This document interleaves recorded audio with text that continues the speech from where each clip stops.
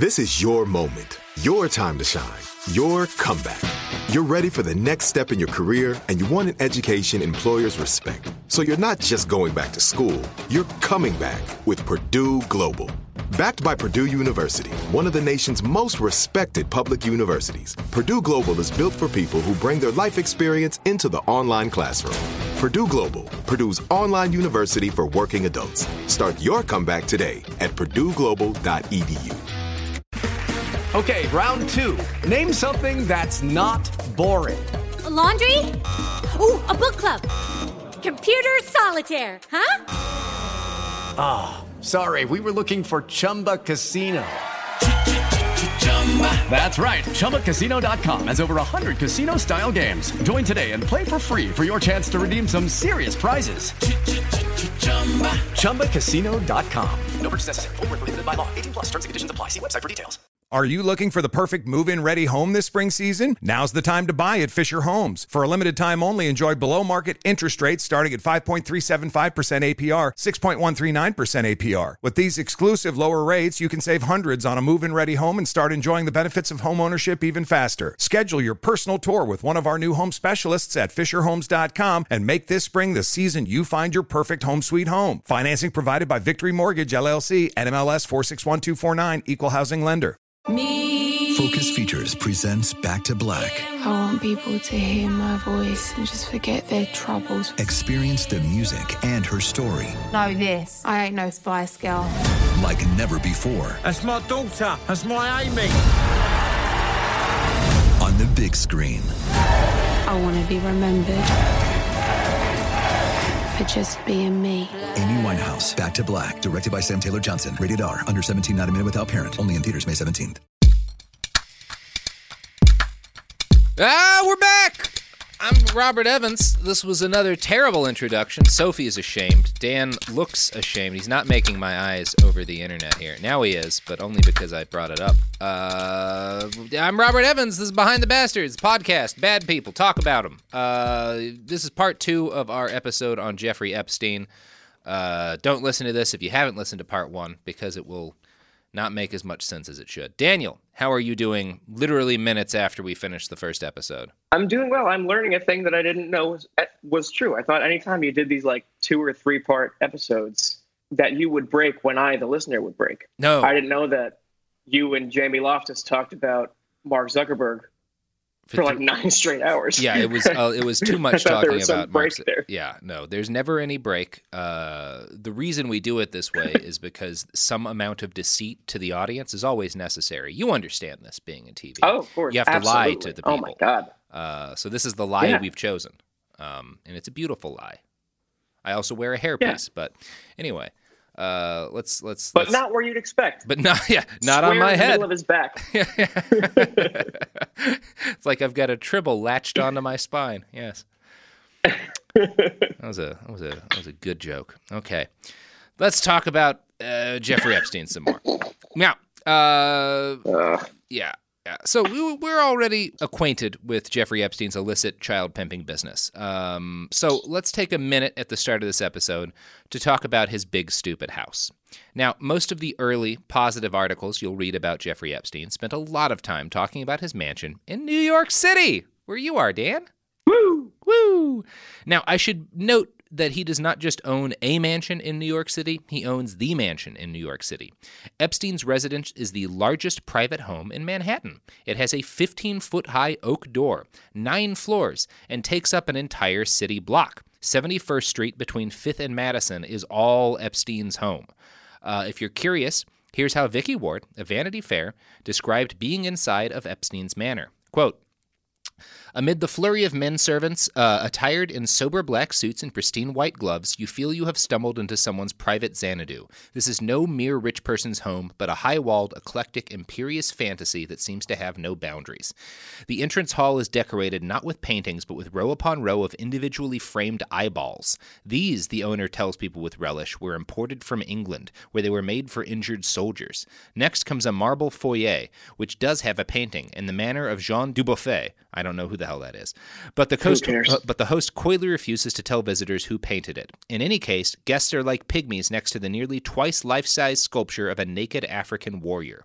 He tells people he bought the house because he knew he could never live anywhere bigger. He thinks 51,000 square feet is an appropriately large space for someone like himself, who deals mostly in large concepts, especially large sums of money. So, that's Jeff Epstein's house in Manhattan. Evans, I'm gonna ask you to do something that you might not like to do, but you're the only person I know that I could ask to do this. If I ever make $1 billion, just fucking kill me. Don't let me turn into one of these people. Yeah. I'm worried that it's going to happen. So if I ever become like crazy rich, don't assume that I'm going to be good. Assume that I'm going to catch whatever disease these mutants have, and kill me in an environmentally conscious way. Yeah, that will and we'll have this podcast as evidence on the trial. When I am inevitably brought to trial for murder. Oh, Evans, you fool, to assume that in the future there will still be trials and laws. No, I'll just wind up like bicycle jousting with your next of kin around the water pit. Yeah. Now, Jeffrey Epstein's big stupid mansion has a gigantic leather-lined room dedicated entirely to drinking tea. If you want to make somebody start embracing the tenets of socialism, you might point out that there are 23,000 homeless children in New York City, and the child pimp to the stars has a dedicated room just for tea. Just let that rattle around in your head a little bit when you think about where the top marginal income tax rate should be. We can't just say, like, look, this is what they do when we give them too much money. Yeah. It's very embarrassing. It's very bad. Right? And that... I got to give credit to Vicky, the author of that Vanity Fair article, because that was published at a time before many dark details were known about Epstein, and she was like the first person to really dig into him in a critical way. She definitely hinted at some very bad stuff and did a better job of anyone else of shining a spotlight on the darker parts of his career. And her article is kind of a masterclass in journalistic shade throwing. You can tell that she really dislikes this guy as she describes his giant house and all of his fancy things. While she keeps a pretty fair, neutral tone throughout, she includes ample quotes from her subject that present a more damning indictment of his person than any polemic ever could. At one point, he shows her his giant living room rug, which he describes as, quote, the largest Persian rug you will ever see in a private home. So big, it must have come from a mosque. Braggs, my carpet's so big we stole it from someone else's religious building. Jesus, guys. It goes on. I guess I shouldn't be surprised, but like you could ask a simple question, or I guess you didn't even ask a question about the rug. He just told rug and he was like, I bet I can take this from normal to awful in seconds. I'm not even gonna break a sweat. How much cultural appropriation can I include? What? It's made of bones. Now, in the article, Vicky notes that most of Epstein's decor has been picked out by a famous French decorator, a guy who worked for prime ministers and royalty around the world. And then she notes that among all this finery, quote, there is one particularly startling oddity, a stuffed black poodle standing atop the grand piano.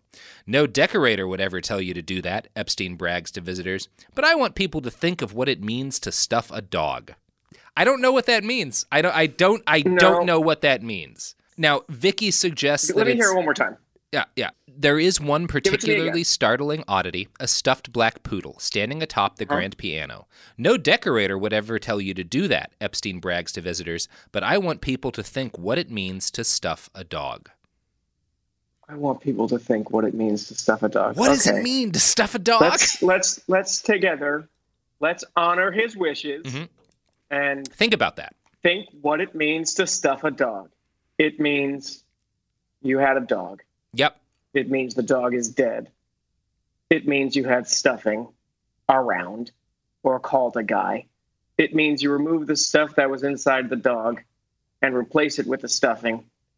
And then you sewed up the dog so people couldn't see it anymore that it was sewed up. Yep. And then you put it on a piano because your parents made you take piano lessons. Okay. I've thought about what it means to stuff a dog, and I'm no closer to anything. No. I feel like I did the thing that he wants people to do. Like, it doesn't make me feel like I didn't come away with that thinking like, oh, man, he's powerful. Yeah. Or he's smart. What or wisdom. He's handsome. Yeah. I just thought like, okay, I did. It's like when I think about what it means to stuff a dog, I think of a very workman-like process. What it means, you got to remove some guts, you got to put some stuffing in. Yeah.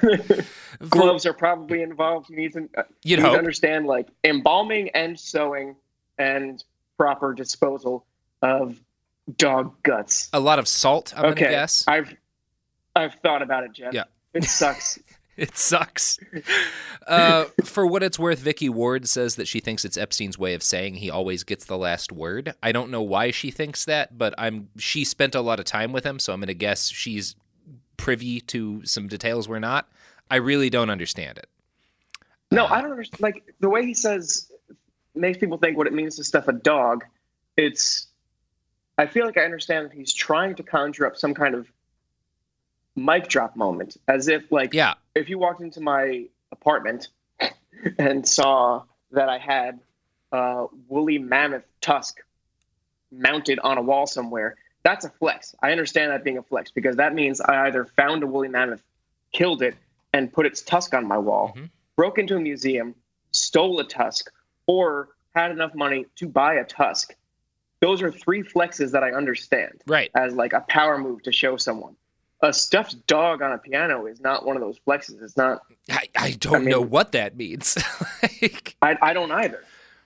Yeah, and maybe it's just a way to make people feel the off affectation balance. Of a flex. Yeah. Yeah, it just confuses people, and that was Jeffrey's goal. Yeah. Okay. Yeah.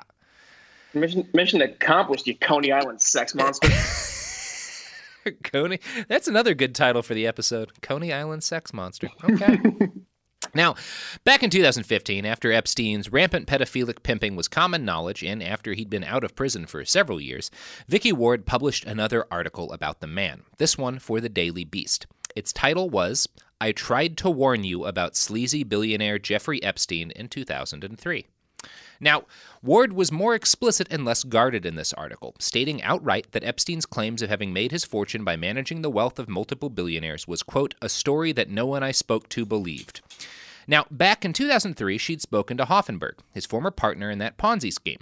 Hoffenberg had made some allegations about Epstein, but she hadn't really been able to go off on those alone because, he was a felon in prison for fraud, and Jeffrey Epstein was a rich billionaire. You can't just, accuse billionaires of committing fraud off of the word of a guy who's in prison for fraud. You got to have more info than that. Okay, just let me know when we reach the era where I can accuse billionaires of fraud from an uninformed gut instinct level. That is the guillotine I'm ready era. To do it now. yeah. When the economy collapses. And that's not a good era either. Okay. So, she had done some digging in this time and found proof that Epstein had been chased out of Bear Stearns for committing a violation, which is why we knew that in the first place.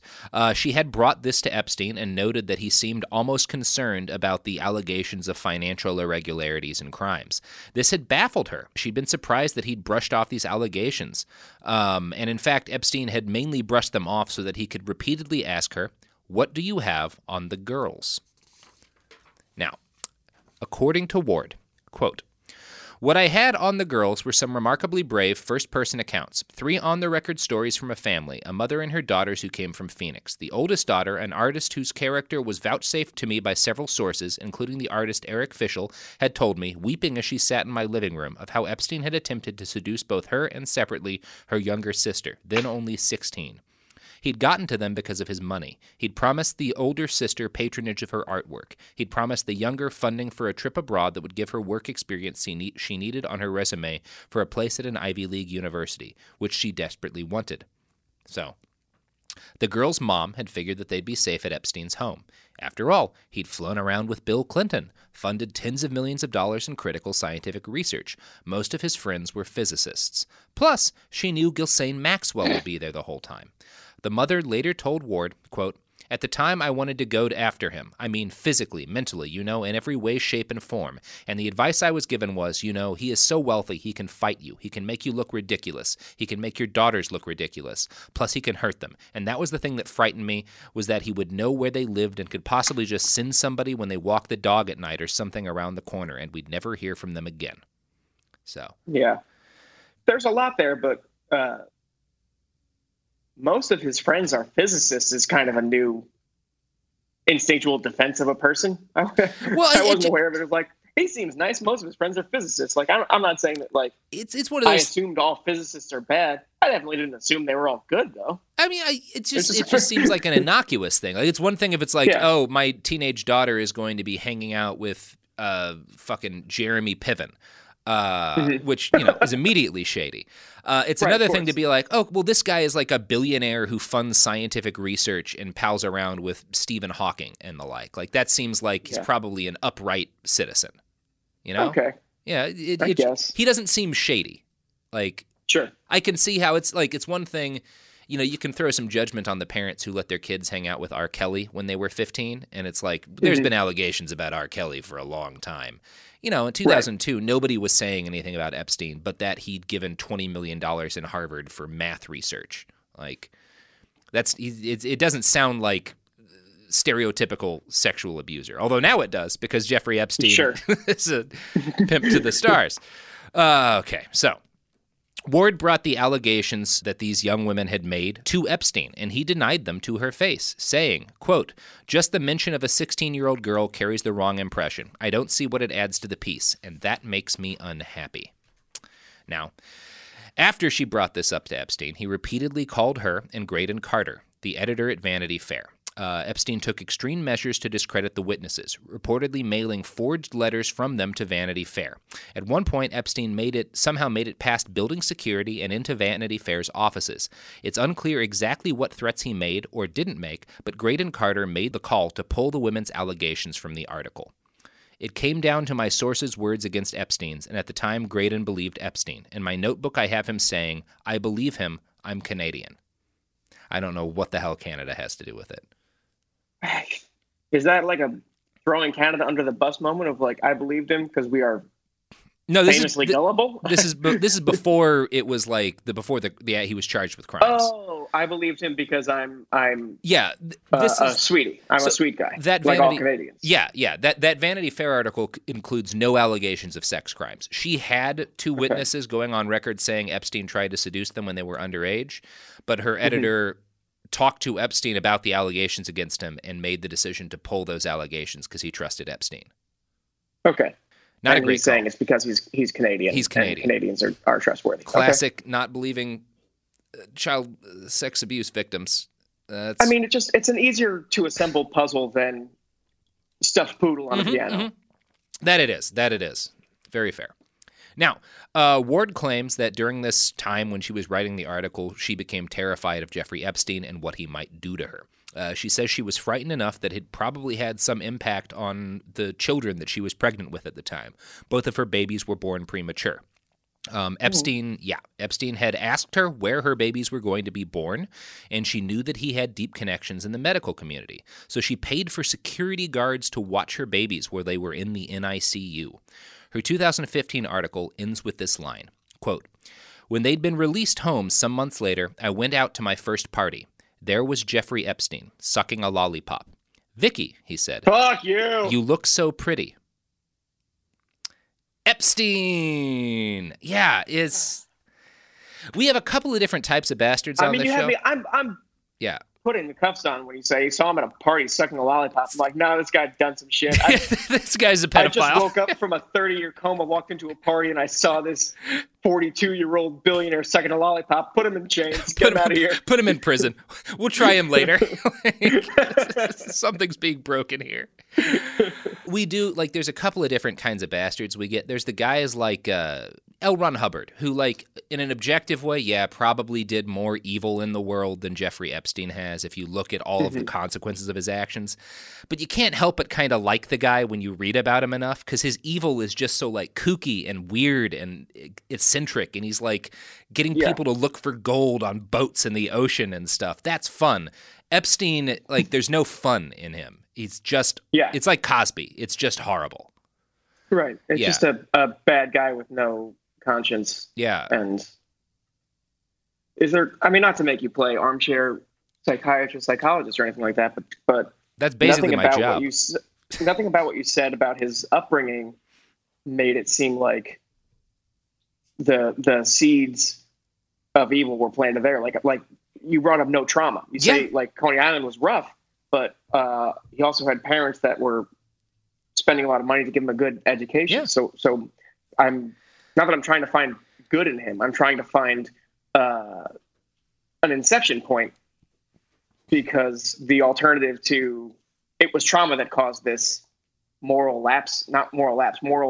implosion in this person. The alternative to that is he was born soulless and evil, which is a thing that I don't really believe in. I don't think he thinks like I don't think he's a mustache twirling villain. I don't think he views these girls are obviously victims. I want to be clear about that. I don't think he views them that way. I think he probably felt bad when he penetrated that teenager with his penis and she said no, which is why he gave her $1,000. Now, obviously that doesn't come close to making it right, but I think he viewed most of these as like, well, these girls are getting money out of this and they're getting connections, and I'm not forcing myself on them. They're coming into my room and providing this service. It's fine. I'm so smart and evolved in our society's attitudes on when young girls should have sex with 58-year-old men are behind the times. I'm going to guess that's Epstein's justification, that there's no reason that I shouldn't have sex with a 12-year-old as long as I'm not violently forcing it on her. This is a question that I don't know if you have the answer to or if you're going to answer what it will do to me. But does he have children? Epstein? Did he ever end up having children? Not even like I don't think so. He probably had children. Oh, and covered it up, but like children that he claims was his own and had any kind of part in raising. I didn't run into any story of that. I don't think he's been married. Okay. He was kind of famous in the article. Ladies. Yeah, ladies. Like there was a lot of speculation that Ghislaine Maxwell, that British socialite, was like his lover and stuff. And it turned out she was just, helping him run his pimpire. Sure. Yeah. So I think he was just like, he had this image of like being kind of this like rich bachelor, like Bruce Wayne type character. Yeah, that's what everyone thinks of. But we have ads. That was good. Do you want to try doing a products, Dan? Do I want to try doing a products? You know my catchphrase. All right, give me one more. Yeah. Okay. Products. That's it. Sophie's giving me a thumbs down, but I think you were great. You need to know that I'm shouting products alone in my apartment. Dan, I do that every single night of my life. Products. The evidence keeps pouring in. At this point, the facts are undeniable. It's an open and shut case. Monopoly Go is the most fun you can have in a mobile game. Millions of people pass Go every day because this game is always bringing something new to the table. Countless crazy tournaments you can join with your friends as partners or teams. Constantly changing challenges like money sprees or treasure hunts that keep it fresh with new wild mini-games.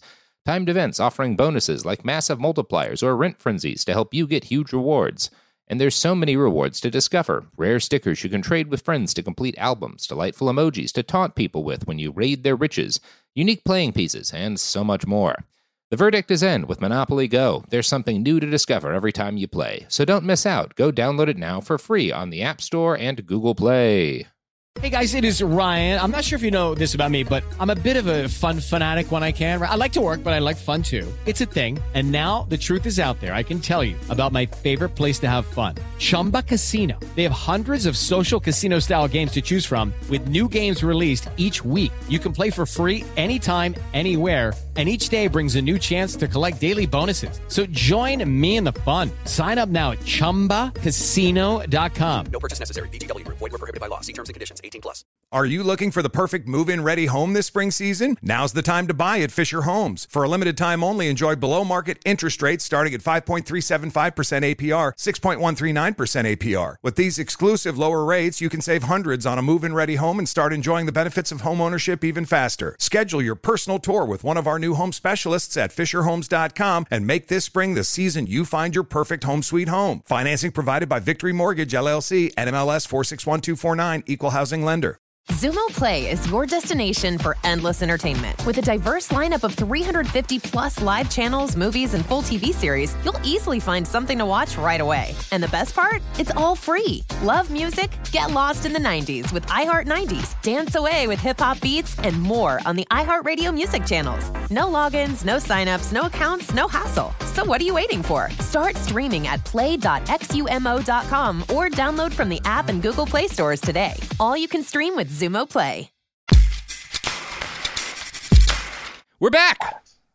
Those services, also good.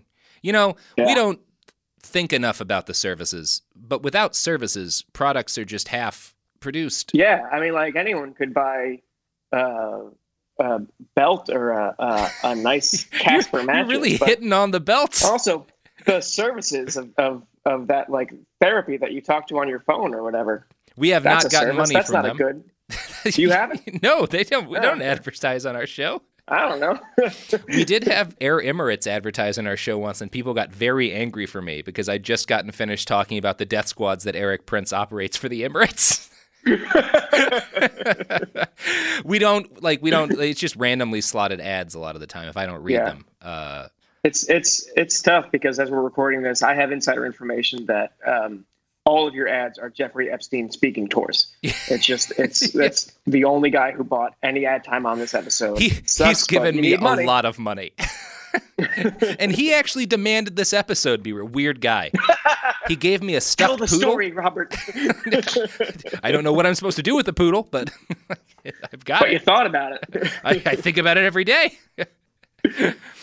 Okay. So, roughly 2 years after Vicky Ward wrote her first article in Vanity Fair and had her premature babies, investigators in Palm Beach started talking to young women they believed might have been abused by Jeffrey Epstein. This was 2005.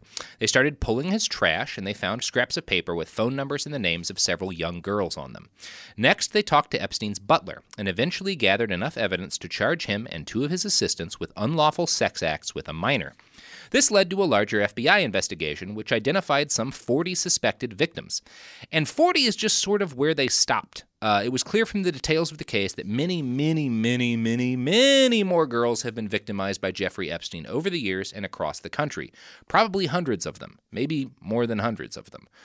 The two cops most responsible for bringing Epstein down were Palm Beach Police Chief Michael Reiter and Detective Joseph Riccari. They conducted their investigation in the face of overwhelming resistance, both from state-level elected officials, fellow law enforcement officers, and Jeffrey Epstein's formidable legal machine. And I do want to, I'm not normally...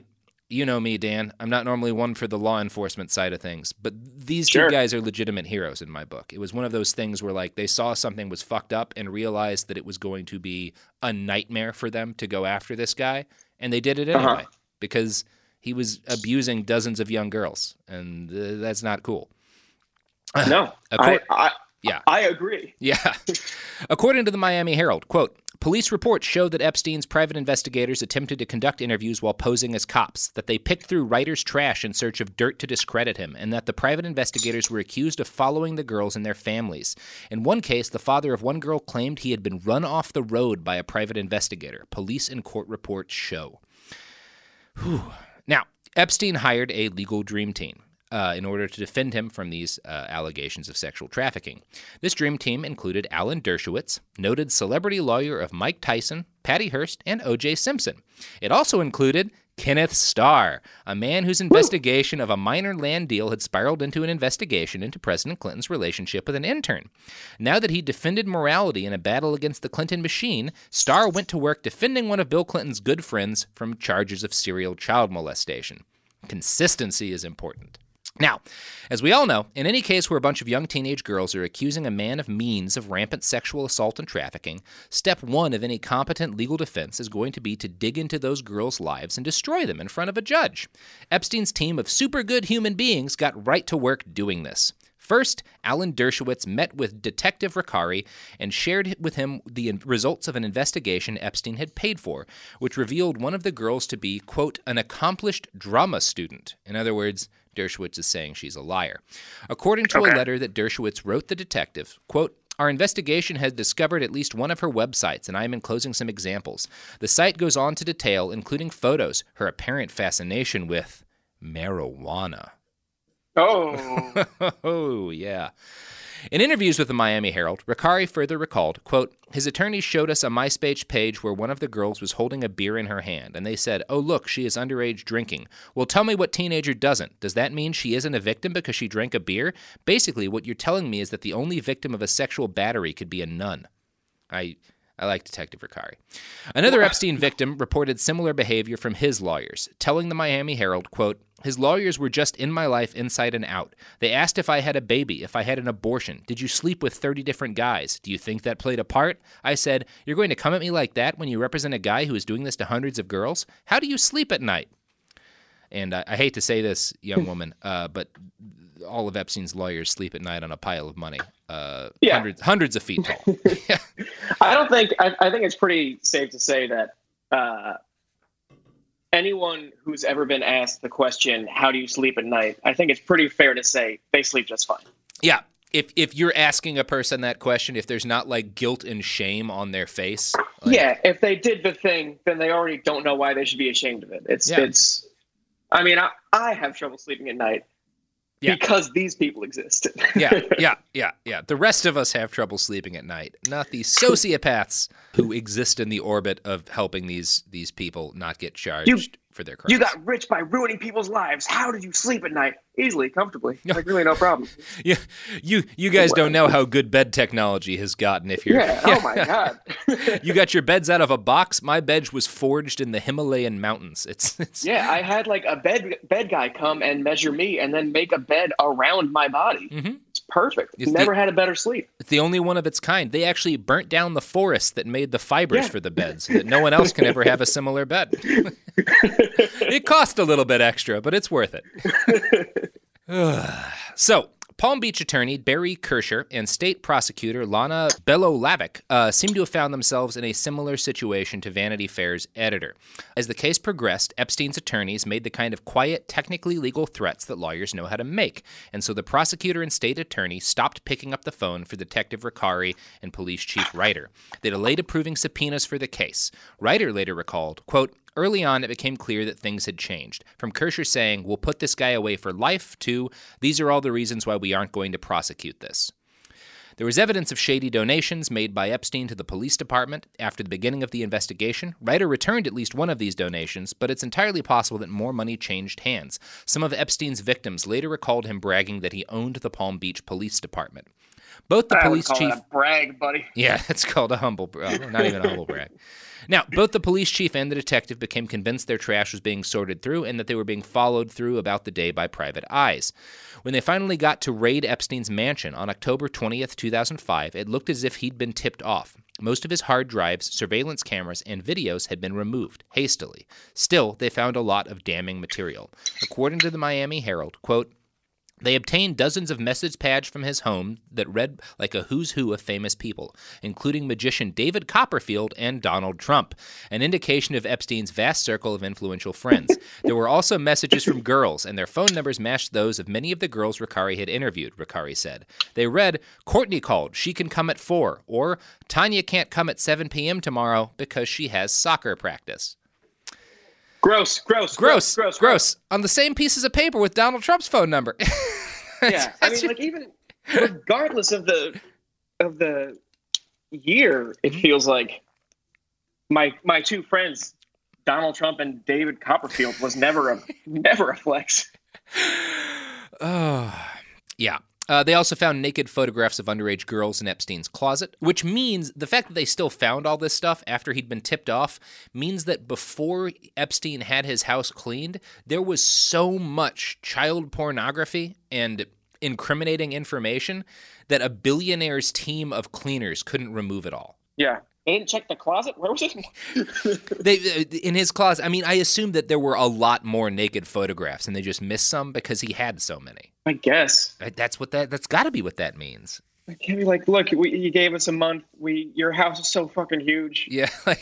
we got rid of so much illegal stuff from the main wing of it, but I don't know. There's some nooks and crannies we just couldn't get to. There's so many. It's a huge house, Jeff. Like, you have a lot of pictures of children. So, the case dragged on through 2006 and into 2007. By October, the prosecution was in the hands of Alexander Acosta, the top federal prosecutor in Miami. He met with one of Epstein's lawyers, Jay Lefkowitz, with whom Acosta had worked in the past. The two former co-workers hammered out a deal for the final resolution of Epstein's case. This non-prosecution agreement shut down the ongoing FBI probe into Epstein's crimes. It also guaranteed that the full nature of Epstein's crimes would be concealed from his victims. In other words, Acosta agreed to give Jeffrey Epstein a plea agreement that no one actually got to see or read, including his victims. Epstein... how long... Yeah. Is that one of the types of legal things that one day will get revealed to the world? No. It's a forever.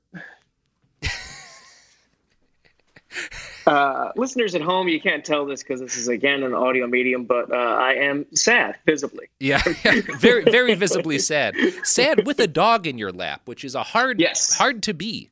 Yeah. Yeah, I like just crestfallen while getting my chin licked by my adorable puppy dog. Yeah. Still, he is sad too. Yeah, he doesn't know why. Aren't you a sad little guy? But he's sad. Now, Epstein did have to plead guilty to 2 prostitution charges in state court, but his 4 named accomplices received immunity from their federal charges. The deal also gave immunity to, quote, any potential co-conspirators, meaning anyone else involved in Epstein's crimes who the government hadn't found out about yet was retroactively declared off the hook. That's the kind of agreement Jeffrey Epstein got thanks to Alexander Acosta. How? What do you bet? That's such a sweet deal. It's a great deal. What do you think happened to the guy who gave him that great deal, Alexander Acosta? He's Donald Trump's Secretary of Labor. You didn't let me guess. I was going to say something good and wholesome. Yeah.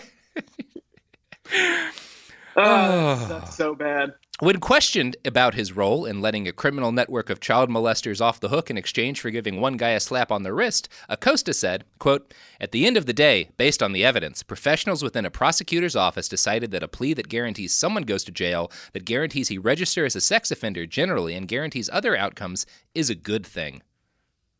How long did he go to jail for? Well, we're getting to that. You said he got, okay. Yeah. Well, Epstein Earlier you said he got more than a year. Yeah.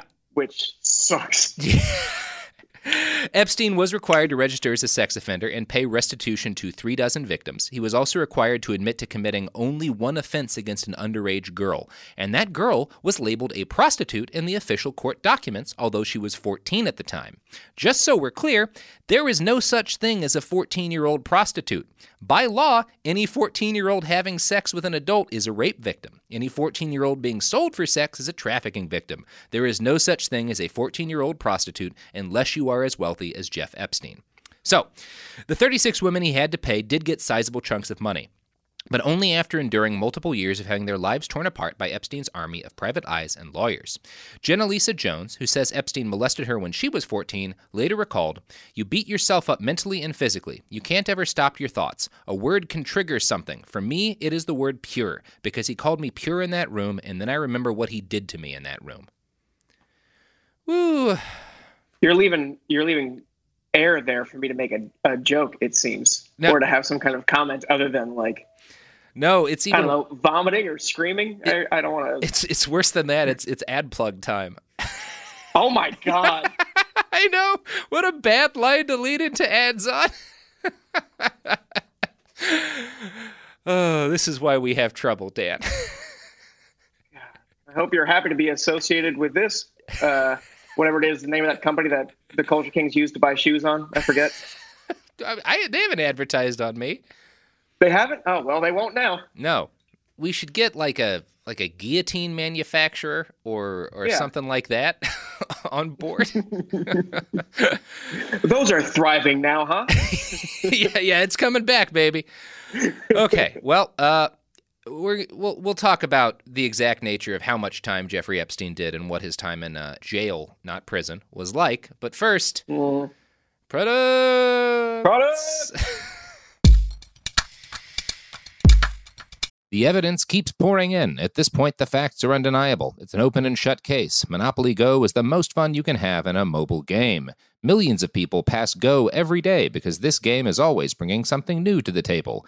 Countless crazy tournaments you can join with your friends as partners or teams. Constantly changing challenges like money sprees or treasure hunts that keep it fresh with new wild mini-games.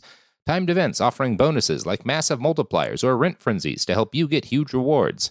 And there's so many rewards to discover. Rare stickers you can trade with friends to complete albums, delightful emojis to taunt people with when you raid their riches, unique playing pieces, and so much more. The verdict is in with Monopoly Go. There's something new to discover every time you play. So don't miss out. Go download it now for free on the App Store and Google Play. Are you looking for the perfect move-in ready home this spring season? Now's the time to buy at Fisher Homes. For a limited time only, enjoy below-market interest rates starting at 5.375% APR, 6.139% APR. With these exclusive lower rates, you can save hundreds on a move-in ready home and start enjoying the benefits of home ownership even faster. Schedule your personal tour with one of our new home specialists at FisherHomes.com and make this spring the season you find your perfect home sweet home. Financing provided by Victory Mortgage, LLC, NMLS 461249, Equal Housing Lender.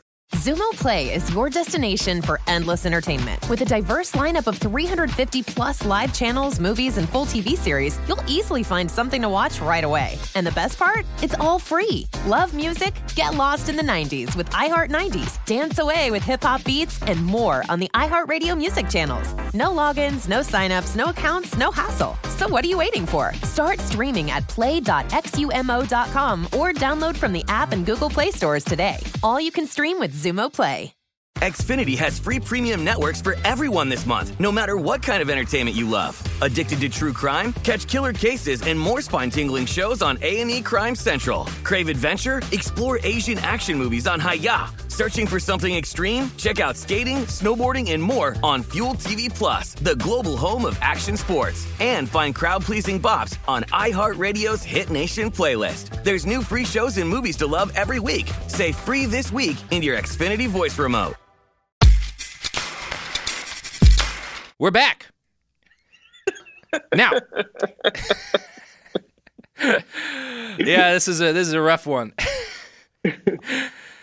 Dan, at the point at which that plea agreement was reached, Detective Ricari said that he and his team had identified about 50 victims, all of whom told nearly identical stories. The Miami Herald's investigation found more than 80 victims. In 2009, Epstein's former butler, a guy named Rodriguez, tried to sell Epstein's little black book to an undercover FBI agent pretending to be a lawyer. You know, this is illegal. You can't do that. And he served some time in prison. More time than Epstein served for running a child rape ring. 14 months is what Epstein That's did. not enough time, Evans. And he did not go to prison. Epstein went to a jail.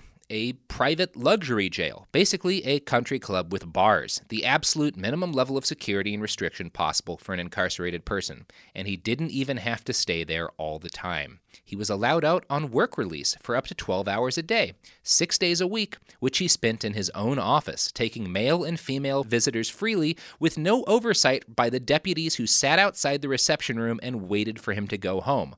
Also, what work is he still doing? He was having sex with people, Dan. Also, he paid the salaries of those deputies while they were watching him. There's no conflict of interest there. Nope. Here's the Miami Herald again.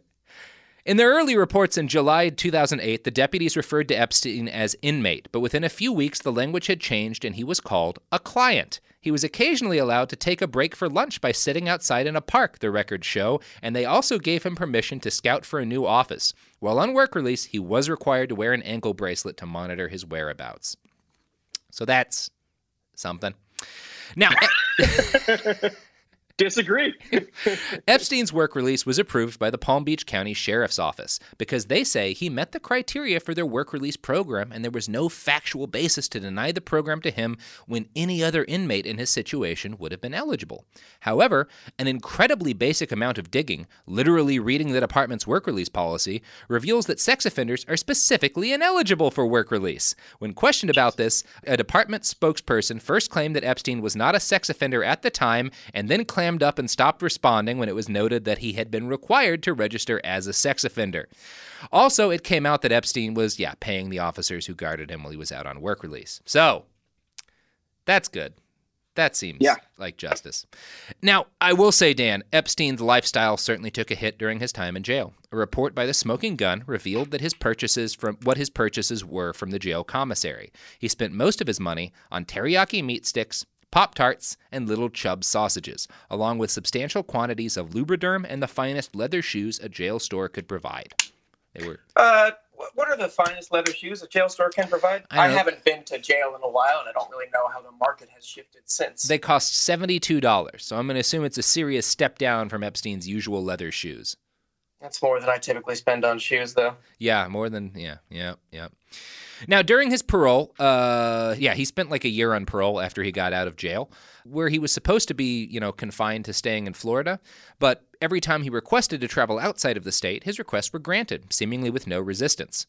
After his parole, in the almost decade since it ended, Jeffrey Epstein has continued to enjoy a life of unbridled excess. He bought a new private jet. He switched his permanent residence to his island, Little St. Jeff, since New York and Florida required him to register as a sex offender. Whatever the truth behind Epstein's rise to wealth and power, it's clear that his financial resources are still seemingly inexhaustible. He's continued to donate to charities, funding scientific research, and even starting an online TV network, Nero TV, that focuses on interviews with great thinkers and scientists. His great and good friends seem to have forgiven him his trespasses. Stephen Hawking visited his island in 2006. In 2010, he hosted Katie Couric, George Stephanopoulos, Chelsea Handler, and Woody Allen to a lavish dinner. Woody Allen, I get. Yeah. I get why Woody Allen didn't have any issues with this. Alan Dershowitz, who at age 80 seems to spend most of his free time defending the Trump administration on TV, responds to questions about his representation of Epstein with lines like, "I plead guilty to making a deal that was favorable to my client." Kenneth Starr said, "I was happy to respond to the needs of a client of the firm."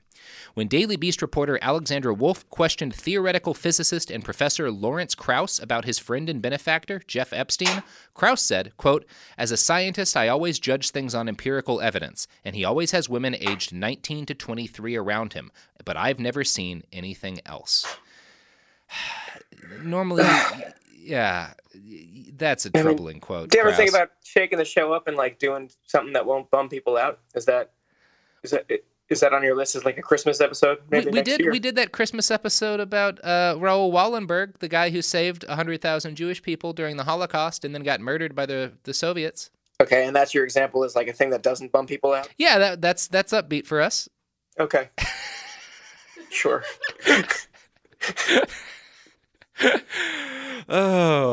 Now, Epstein has, of course, continued to fight his accusers in court over dozens of lawsuits across the last several years. He settled a civil case against him just last December. There is currently a pending suit in Florida that seeks to throw out the entire non-prosecution agreement against him on the basis that it was illegal to make because dozens of Epstein's victims were never given the chance to know about it. So, Dan, I will end this on a little bit of an upside note. It is still possible that some version of justice will be done, and that some of his named and potential co-conspirators might finally have to spend time in court. It's not necessarily likely that this will happen, but it is possible. That's the happiest ending I got for you, man. Unlikely, but possible. Mm-hmm. Yeah. Eventually, justice might get done. All right. That's the... Put that on a fucking bumper sticker and then drive that car right off a cliff. And Dan, I mean, this is pretty bad. Alexander Acosta was in line to become the new attorney general, and then people made a big fuss out of him letting this serial pedophile off, and he had to just stay the Secretary of Labor. That's a bummer for him and his family of goblins. Yeah, and his family of goblins. I bet the health plan isn't as good as Secretary of Labor. Yeah. Yeah. Hey man, this sucks. This whole thing sucked real bad. It's a real soul crusher. Can you tell me what Jeffrey is doing right now? Spending most of his time on his private island, still probably having a lot of sex with very young people. Is he professionally, like, does he run a consulting firm? Is he still doing schemes? Yeah. He still manages money, I suspect, if he ever did much of that. Like, that's the thing I have to wonder. Like, the conspiratorial side of me thinks, like, yeah, shit, maybe he was just pimping out kids and getting paid by rich people for that. I don't know. It was probably a mix. He probably did some financial stuff, but, like, clearly who knows what he's doing now, other than being impossibly wealthy and owning a house in Manhattan that could comfortably house 10,000 at least of the 23,000 homeless kids in the city. Sure. I don't know, Dan. Woo! You want to plug your Twitter? No, I don't. I maintain a pretty strict, I don't plug like Twitter or Instagram. So I don't know. It's like my least favorite part of podcasts when it gets to the end. Yeah. It's like, so where can people find you online? I understand it's good for creators and everything, but just like as a podcast listener, I hate it. I will tell our listeners. ChildrenOfTheNight.org is a great organization. I mentioned it in the last podcast for children rescued from childhood prostitution. You should support them in any way that you can. I will plug a thing that I'm associated with, just because there are other people who work there that aren't just me, so it feels less selfish. I write for a show called Last Week Tonight. It requires a lot of work from a lot of people. We have an amazing staff of writers, researchers, producers, footage people, directors, and they all work very hard and spend a lot of time reading about horrible issues, the same way that Evans does. And then at the end of the week, we try to present that work to you in a 30-minute, occasionally funny, attempting to be funny, but always trying to be informative format, lessons and jokes, you know? So check out Last Week Tonight if you have HBO. Yeah, check out Last Week Tonight, and I'm going to plug a thing That's for you. That's probably the worst. I'm going to get fired. That's probably the worst plug.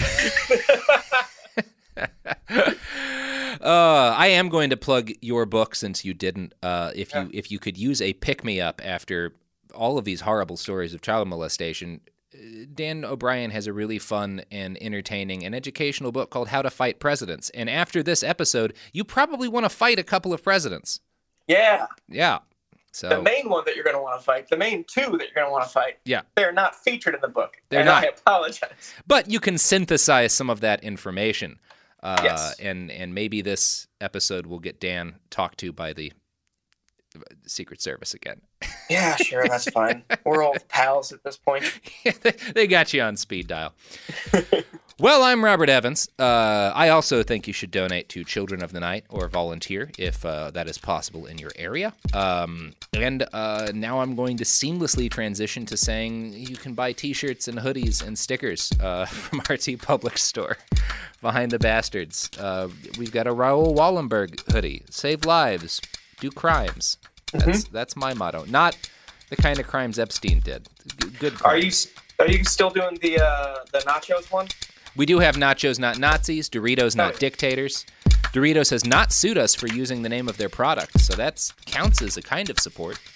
That's good. Yeah. Thanks, John Dorito. Well, you can find this podcast on Twitter and Instagram at @BastardsPod. You can find us on the internet at BehindTheBastards.com, along with all of the articles and sources and stuff for this podcast of horrors. That's all. We'll be back next week with something else that will break your heart and that you'll listen to for reasons that are beyond my understanding. I love about 40% of you.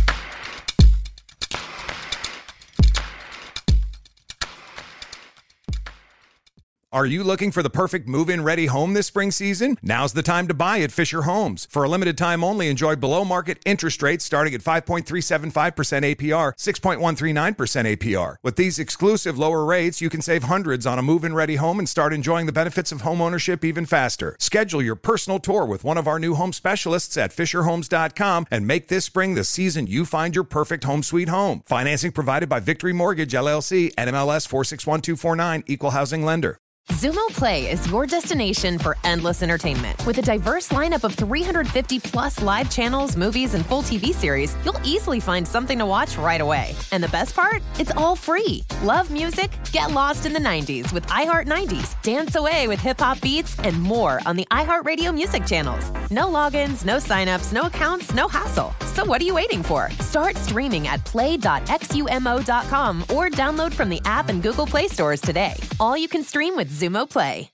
Xfinity has free premium networks for everyone this month, no matter what kind of entertainment you love. Addicted to true crime? Catch killer cases and more spine-tingling shows on A&E Crime Central. Crave adventure? Explore Asian action movies on Hi-YAH. Searching for something extreme? Check out skating, snowboarding, and more on Fuel TV Plus, the global home of action sports. And find crowd-pleasing bops on iHeartRadio's Hit Nation playlist. There's new free shows and movies to love every week. Say free this week in your Xfinity voice remote. Live Nation presents Concert Week. Now through May 14th, get $25 tickets to over 5,000 shows. That's up to 75% off a summer full of your favorite artists like 21 Savage, Alanis Morissette, Cage the Elephant, Celeste Barber, Dierks Bentley, Fade, Hootie and the Blowfish, Janet Jackson, Kids Bop Kids, Meghan Trainor, Peso Pluma, Sarah McLachlan. Get tickets to more than 5,000 summer shows for just $25. Until now through May 14th. Visit LiveNation.com/Concert Week to learn more and plan your summer with Sean Paul, Sum 41, 30 Seconds to Mars, and Two Door Cinema Club.